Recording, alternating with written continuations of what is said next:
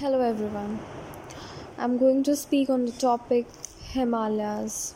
A land of rivers and valleys protected by lofty peaks, Himachal Pradesh has been perfectly suited over the centuries to nurture and sustain a unique racial and cultural mix of inhabitants from the predominantly Buddhist Lahore Spiti to the partly Hindu and partly Buddhist Kinnaur. Eastern Himachal is a rich amalgam of people and traditions, from the first human settlements dated to pre-Aryan times to later migrations from the east and west. The valleys and foothills of the state were known for the unique political entities called Janapadas in the epic Mahabharata and their cultural exclusivity.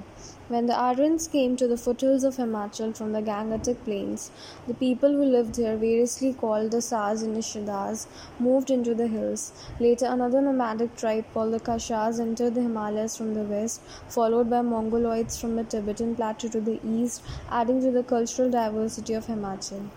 Towards the mid-4th century BC, many of these valleys became part of the Mauryan king Chandragupta's empire.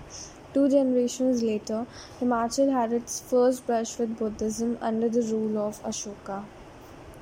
The largest ethnic community in Himachal's Buddhist region were the Kiratas, who dominated Ladakh, Upper Lahore Spiti, and Upper Kinnaur for a long time and even reached Assam around the 1st millennium BC. The Kiratas are described as a warring community in the Mahabharata, and until as late as the 11th century AD, the kingdoms of the western Himalayas faced hostility from this martial race. O king, I shall have to encounter the Kiratas, who are armed with diverse weapons of warfare, who resemble virulent poison, who are accomplished in smithing. Over the centuries and through warfare and conquest, the cultures of the Kashas and Kiratas began to intermingle, a fusion which may have planted the seeds of the contemporary culture of mixed Buddhist and Hindu religions and social customs. Summer travelers through Lahore Spiti are likely to encounter Gaddis moving along the highways with their flocks, a community of semi-nomadic shepherds. They graze their flock on the district's flatlands and have over centuries acquired hereditary rights to the pasture lands of the region.